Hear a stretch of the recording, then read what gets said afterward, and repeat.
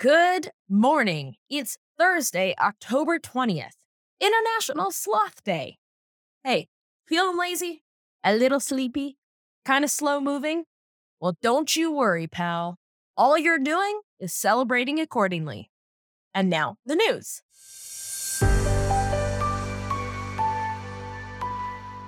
Let's start with an update on Ukraine, where Russia has declared martial law in the 4 regions that Putin illegally annexed.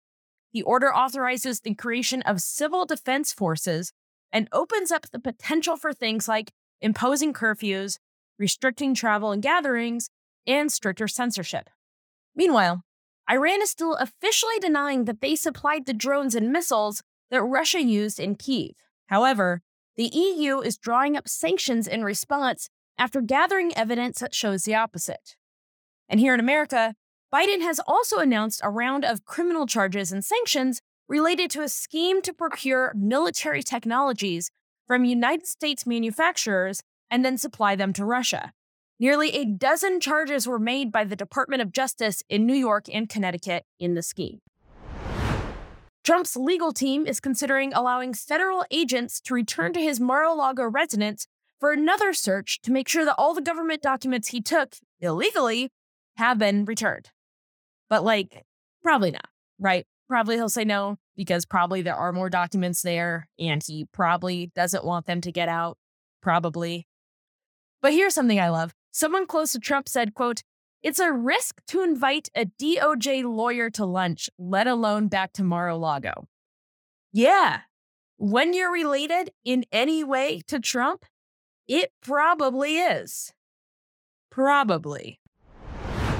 And also in Trump news, as well as fraud by voters occurs at such a low rate, it has factually never changed the outcome of any election ever. And also the 2020 election wasn't stolen. Trump is just a loser. News. A federal judge has ordered the release of emails from former Trump lawyer John Eastman, showing that Trump knew that the fraud by voters numbers that he was going all around the country talking about were wrong. So in other words, and please try not to be too shocked by this, he lied. And you know how I feel about liars. I do not like them. In his ruling, the judge said, quote, "The court finds that these emails are sufficiently related to and in furtherance of a conspiracy to defraud the United States." Cool guy.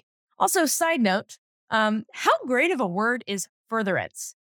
Just tell me you went to law school without telling me you went to law school. Furtherance. And in the last bit of Trump news for today, he's always in the news. I don't like it, but he's always doing something bad.